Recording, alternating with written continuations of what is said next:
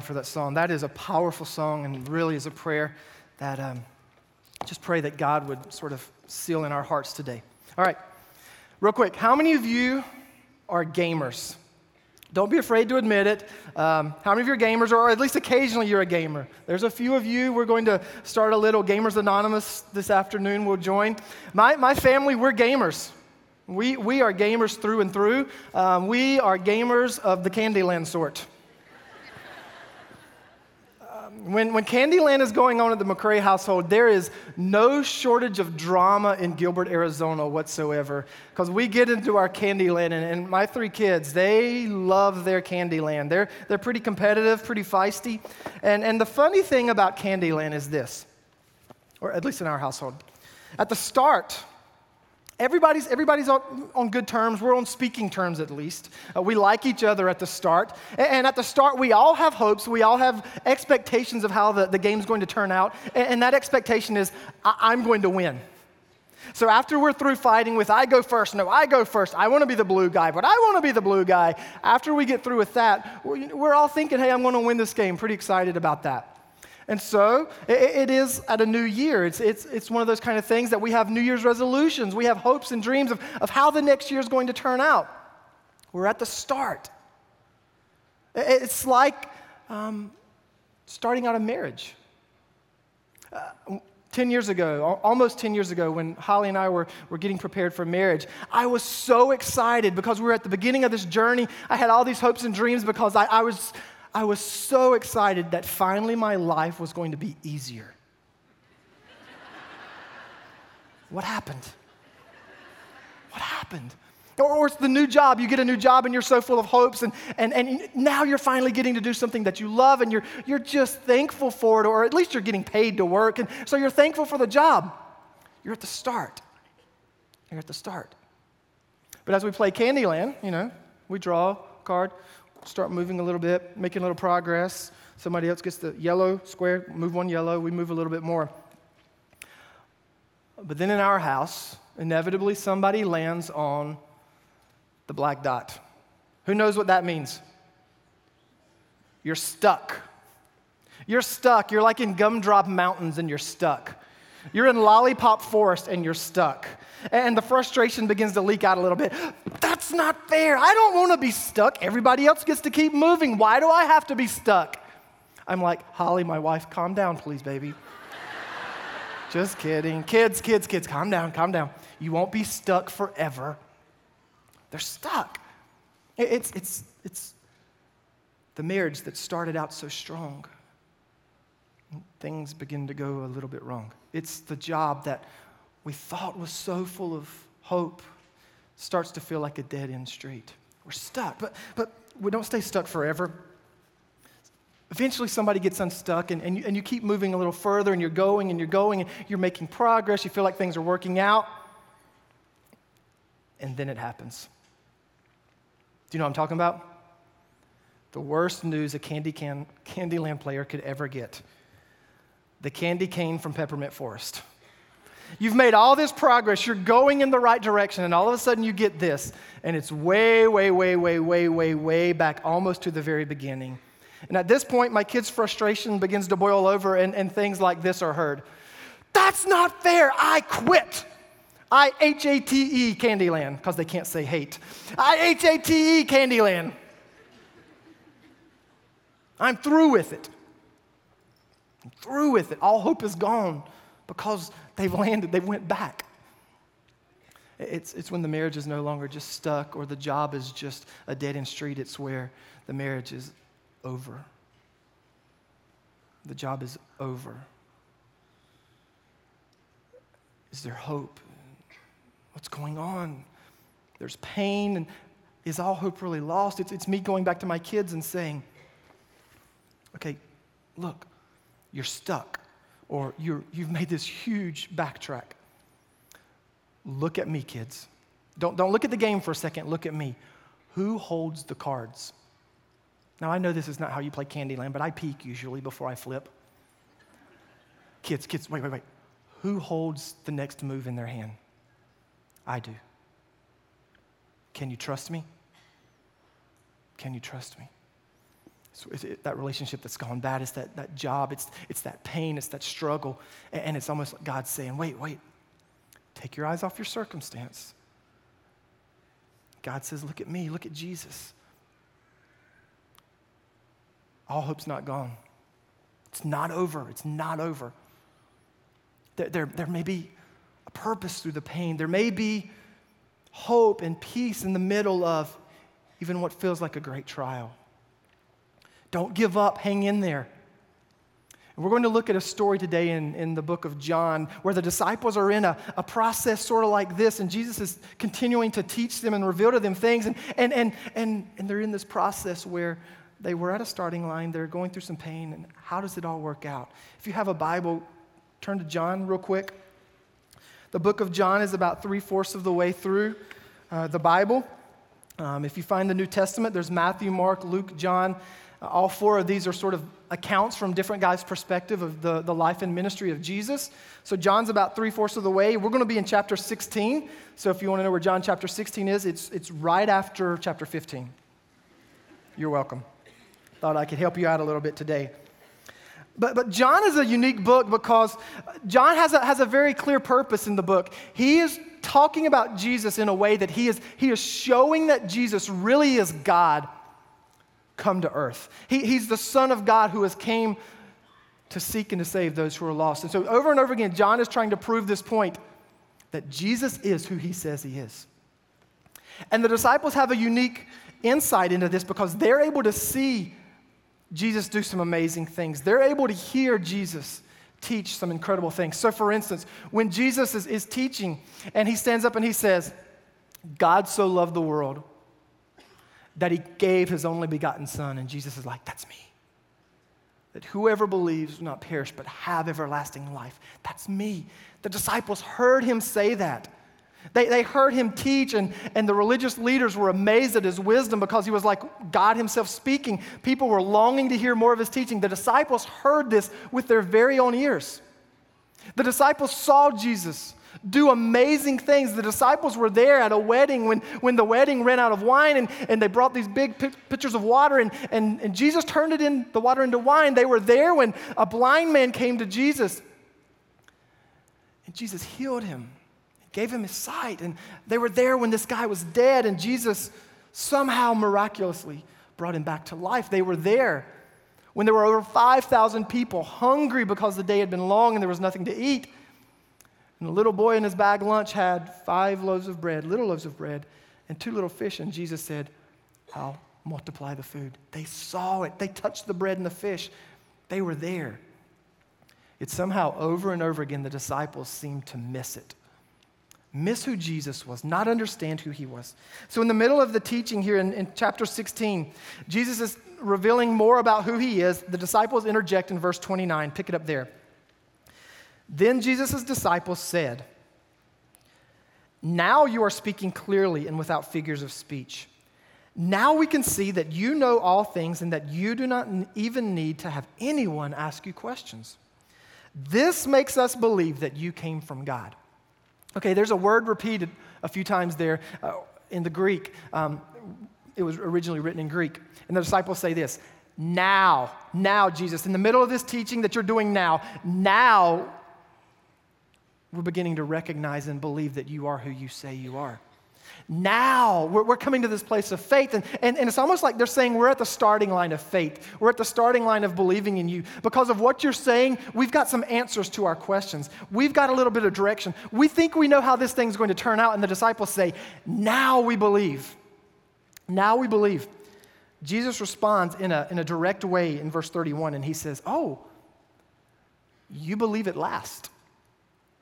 And in the Greek, this original language, Jesus says this, now you believe? Now you believe? What about when you were in the middle of a storm and the waves were crashing in your boat and the wind was blowing and I came walking on the water? Now you believe? You heard me teach, you saw me do great things, but now you think you understand? Jesus is not mad. He's not bashing them. He's probing a little bit deeper to say, oh, really? Oh, okay, I understand. Now that you're at the start here, and you think you have some clarity, you think you know where life's going, now you think you believe. Oh, okay, I get it. Now you believe. Look how Jesus continues, verse 32. But a time is coming and has come when you will be scattered, each to his own home. You will leave me all alone, yet I am not alone, for my Father is with me. Jesus says, now you believe. Okay, really? Oh, really? Now you believe. But let me just warn you, there's a time coming, and you're going to be scattered. That word literally means you're going to fly in all directions. It's to be driven by impulses, whether the impulse is fear. That's what happened to the disciples. Because just a chapter or two later, Jesus is betrayed by a friend. He's unjustly arrested. He's condemned, and he dies on a cross. When all of this happens and all of this breaks loose, the disciples scatter. They go in every direction because they're afraid for their life. So a guy like Peter, who had said adamantly, I will never deny you, Jesus, when the pain, the fear came, I don't know Jesus. I don't know who that man is. Not once, not twice, but 3 times. And Jesus is giving that warning to the disciples. Guys, you're going to be scattered. You're going to fail me. You're going to go through trouble and not handle it well. It's a reality that's coming. It's Peter walking on water. Another example of that. Do you remember the story of Jesus walking on water, and he comes in the middle of the storm, and the disciples are amazed. They're scared to death because this storm is violent, and they're fishermen. They're men of the sea, but there's something about this storm that scares them to death, and all of a sudden they see Jesus walking, and now they're not scared of the storm. They're scared of this strange person walking on water in the middle of a storm. But Peter recognizes it's Jesus, and he says, Jesus, let me come. Let me walk on water too. And Jesus says, come on. So Peter does, focused on Jesus, eyes on Jesus. He steps out of the boat, onto the water. Takes another step. He's focused on Jesus. Something happens. And he takes his eyes off of Jesus, and he begins to look at how big the waves are and how strong the wind is. And what happens? He sinks. It's that same thing of me with my kids saying, don't put your eyes on where you're at. Look at me. Trust me. Jesus says, hey, Peter, don't focus on the circumstance. Stay focused on me, because here's the good news that Jesus gives. He gives a warning. You are going to be scattered. You're going to run. You're going to fail me. But look at verse 33. The first part of that verse says this: I have told you these things so that in me you may have peace. So Jesus tells the disciples, you're going to fail me. You're going to run out of fear. You're going to fall short of the plans and the hopes that you had for your life. The plans that you have here at the start are not going to work out quite like you thought they were. And you're going to fail me. And I want to tell you this ahead of time so that you're not racked with guilt and shame, or so that in the middle of your pain you don't think, wow, what's God doing? Is he out of control? No, he's not out of control. He told you it was going to happen. Jesus says, I want to tell you these things ahead of time because in the middle of your failure or in the middle of your pain, I want you to remember this. In me, you can have peace. Not in your circumstance, not in your failures, not in your hard situations of life, but in me you can have peace. Jesus says, in me you can have peace. That's beyond anything this world can imagine. I don't know how the holidays were for you. You know, most of you probably were able to celebrate Christmas Eve, Christmas, New Year's, all of that. I had the privilege of hanging out in Phoenix Children's Hospital with my wife and daughter for a while. A few of the probably the worst days we've even had in the last 6 months were right around the holidays. So you had Christmas Day, then my daughter's birthday is the day after Christmas, and then New Year's. That whole stretch of time, she was miserably sick. And one night I finally talked my wife into going to get some rest outside of the hospital, and I just stayed with Kate. And there's just one of those surreal moments where in the middle of her throwing up and me holding the bowl, in the middle of me having to force medicine down her mouth and wrestle with that, in the middle of the chemotherapy being injected or whatever, in the middle of all these machines that endlessly go beep, beep, beep, beep, beep, all night long, all day long, she was asleep, and I just looked at her, and there was just that time of where I was praying. And there was this sense of peace and this sense of God just sort of almost whispering, saying, I'm in control. Trust me. I'm in control through your pain. It doesn't mean the pain's going to go away, but you can still trust me with the pain. And there was that moment of peace, and it was a peace that passes all understanding, as the Bible said, and it was there, and it's available. But the reality is, we don't always experience that because we look at our circumstance. But Jesus says, if you'll look at me, in me you can have peace. And he's graciously reaching out to us in the middle of our trial. Look what he says. In me you will have peace, but the middle part of verse 33. In Jesus you can have peace, but in this world you will have trouble. It's not there's a 50-50 shot. It's not if you're really good, then your odds improve. It's like 30-70. It's 100%. You will have trouble. Not if, when. Not that we're going to stay at the start and everything's always going to be good, but as you're going through life, there are going to be days of pain. There are going to be times of struggle. There are going to be the hard days. And we just have to know that ahead of time. And Jesus says, you've got to know this, that in this world, you will have trouble. You will have trouble. And most of us know people who have been through heartbreaking situations. We've seen them endure, and we've seen some people who come through these dilemmas, and they almost come through looking stronger. They've got something about them, peace or joy or whatever. Not that they like what they're going through, but they endure strong. But there's others who we see, and you can see despair. You can see hopelessness. You've heard them say, or maybe you've said things like, this just isn't fair. It's not right. And if this is how God chooses to work, I don't want anything to do with a God like that. You've heard them say things like, I quit, forget it. I can't trust a God who would allow this to happen. You've heard that despair come through because they just can't handle the trial. Jesus says, in this world you will have trouble. And here's the thing that I try to figure out. It baffles me. In different areas of life, this makes perfect sense to us, that through the struggle comes strength. In different arenas of life, it makes perfect sense to us. For instance, those of you who for Christmas got a gym membership and your new resolution is tomorrow to start going to the gym, little piece of advice. When the guy or the lady is over there and they're doing curls and they're struggling, you don't run up to them and say, stop! Don't hurt yourself. That looks painful. Stop doing that. Why? Every one of us understands that it's through the struggle that strength comes. It's through the pain that there's gain. We understand that perfectly when it comes to working out. Why do we have such trouble understanding? Why are we surprised by pain in life? By thinking that God just may allow pain to come. Not that he causes it or puts it on it, but he may allow it for a purpose, for strengthening, to actually accomplish something.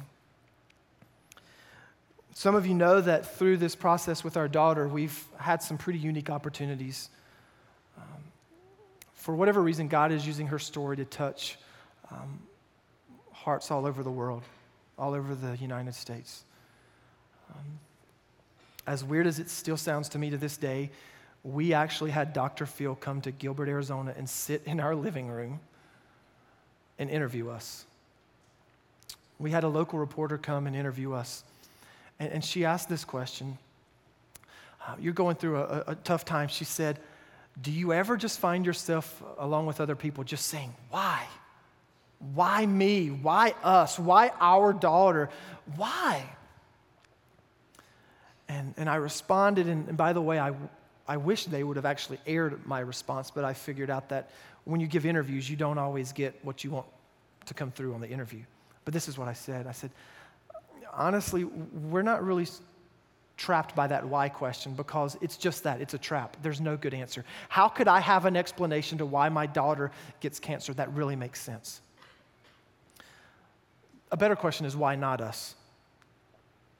Because it is true that in this world, all of us have trouble. There's people hurting all over this world. Everywhere we go, people are hurting. People are struggling in different ways.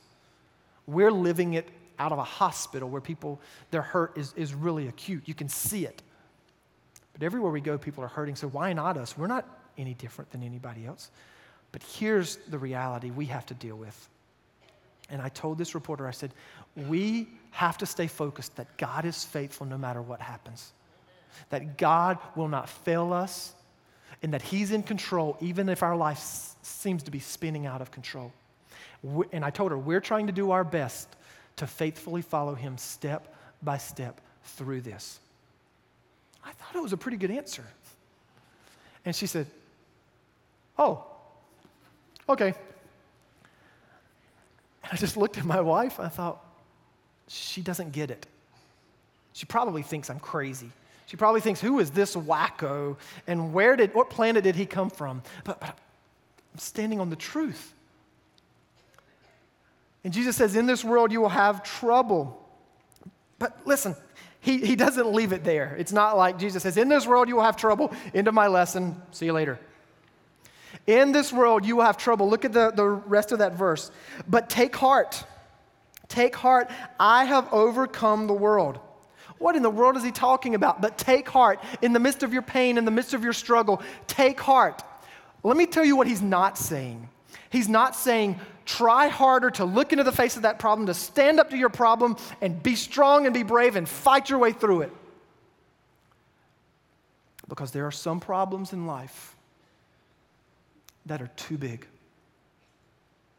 They're too hard. They're too tough. How can I and how can my wife, how can our family stand up in the midst of this tumor, stand up to the prognosis, the statistics they give us, and say, oh, okay, we're just going to be strong when all of our world is falling apart? My wife and I sit in a hospital room occasionally, and we talk about, I just don't know if I can take it anymore. This is so hard. This hurts so much. And then we get emails from people who they're trying to be helpful. They're trying to be encouraging. They say, we're praying for you, and they say things like this. Just trust that God will not put more on you than you can bear. There's only one big problem with that. When they say the Bible says God will not put more on you can bear, there's one problem. It's not in the Bible. The Bible doesn't say that. God will put more on you than you can bear. God will allow you to go through things that are more difficult than you have the strength to endure. God will ask you to do things in life that are beyond your capability so that you have to rely on His ability. God will put you in positions where you can't do it on your own, so you have to say, I can't do it. But I can do all things through Christ who gives me strength. He'll put you in places because He'll fulfill passages like this. When we are weak, then we are strong. He doesn't say anywhere, it doesn't say anywhere in the Word, God won't put more on you than you can bear. What the Scripture says that people are not quite getting right is 1 Corinthians 10, Paul writes, no temptation has overtaken you except for what is common to man. With every temptation, God is faithful, and with every temptation, He'll give you a way out.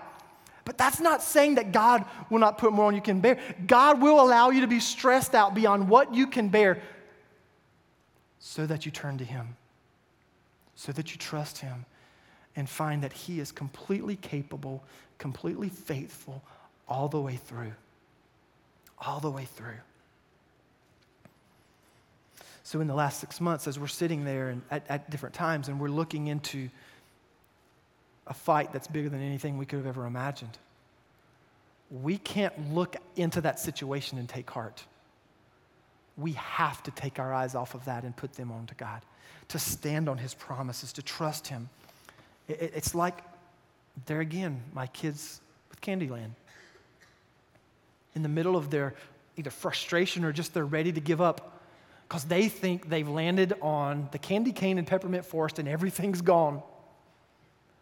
All hope is lost. It's too late. There's nothing. Well, kids, who holds your cards? Who's holding the next move in their hand? Can you trust me? Can you trust me? God's reminded us of that time and time and time again through this journey. When we want to be overwhelmed with bad news, when we want to be overwhelmed with what's going on, God says, wait a minute. Put your eyes on me. Put your eyes on Christ. This verse says, take heart. Because Jesus says, I have overcome the world. I have overcome the world. You can have peace in the middle of the storm because Jesus has overcome the world. The Bible tells us that when he was crucified on a cross and he died, he also was raised back to life, and through his resurrection conquered death, hell, and the grave, so that no matter what we face in earth, we can have hope. No matter what odds we have, this world is not everything. It doesn't end here. We can have hope. So in the middle of a trial like what we're going through, we can take heart and know God is still faithful. But here's the reality. None of us, myself included, we're not assured what the next steps are. Here we are at a place in life, and I'm in the middle of a trial, and I'm telling you, it's true. In your worst storm, in the worst fight, struggle of your life, you can take heart because Christ has overcome the world. But that doesn't mean things are going to get easier necessarily. It doesn't mean all your problems are then solved. We're 6 months into our journey. Finished up the 5th round of chemo for my daughter. In the next 7 to 10 days, my daughter will get an MRI, and I would just ask you to pray for that because how that comes back determines the course. We don't know how it's going to turn out. We don't know what it's going to look like. But we have to stay focused on Christ through it all. He has overcome whatever that means, wherever that takes us, wherever he leads. He's still faithful. He's still in control. He's still God. And sometimes you can't explain what peace in the midst of that kind of storm is, but let me just say it's available. I don't know what you're going through. I don't know the trials that you're in, but I just want to try to encourage you to say, whatever it is, do not become obsessed by looking at the circumstance or the situation. You have to focus on Christ. You have to see him. You have to know that he loves you, that he's reaching out to rescue you in the middle of your pain, not to deliver you from the pain, but to lead you step by step through the pain. Because Jesus says, take heart, I have overcome the world. And then he responds in 1 John chapter 5, and this is what John writes. The same John that's writing this wrote, for everyone born of God overcomes the world.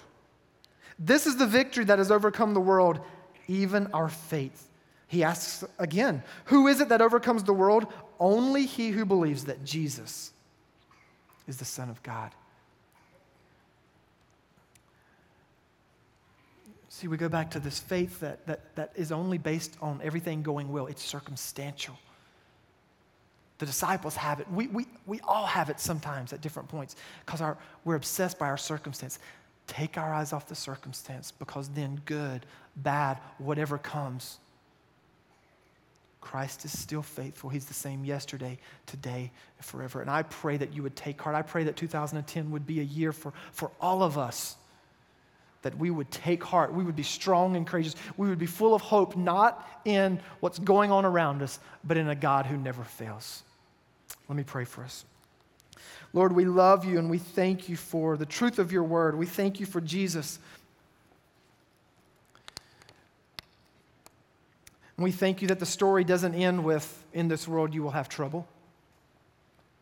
But there's the encouragement and there's the good news that peace is possible. And we can be strong, we can take heart because you have overcome the world. And whatever pain we're dealing with today, God, I pray that we would let it go. We wouldn't hold on to it. We wouldn't be bound by it. We would release it. That you would set us free this morning. And you would give us that overcoming life. You would give us that ability to endure. And you would be honored and glorified. God, I just want to pray for the man or the woman who's struggling. The family that's experiencing chaos. I pray that the circumstances would not overwhelm them because they're so focused on you, that they would walk step by step by step obediently through this journey, and God, that you would be honored, that you would give them peace through the midst, but you would also give them overcoming life as they walk with you. Our hope's in you. We turn to you. Be honored, be glorified. It's in Jesus' name we pray. Amen.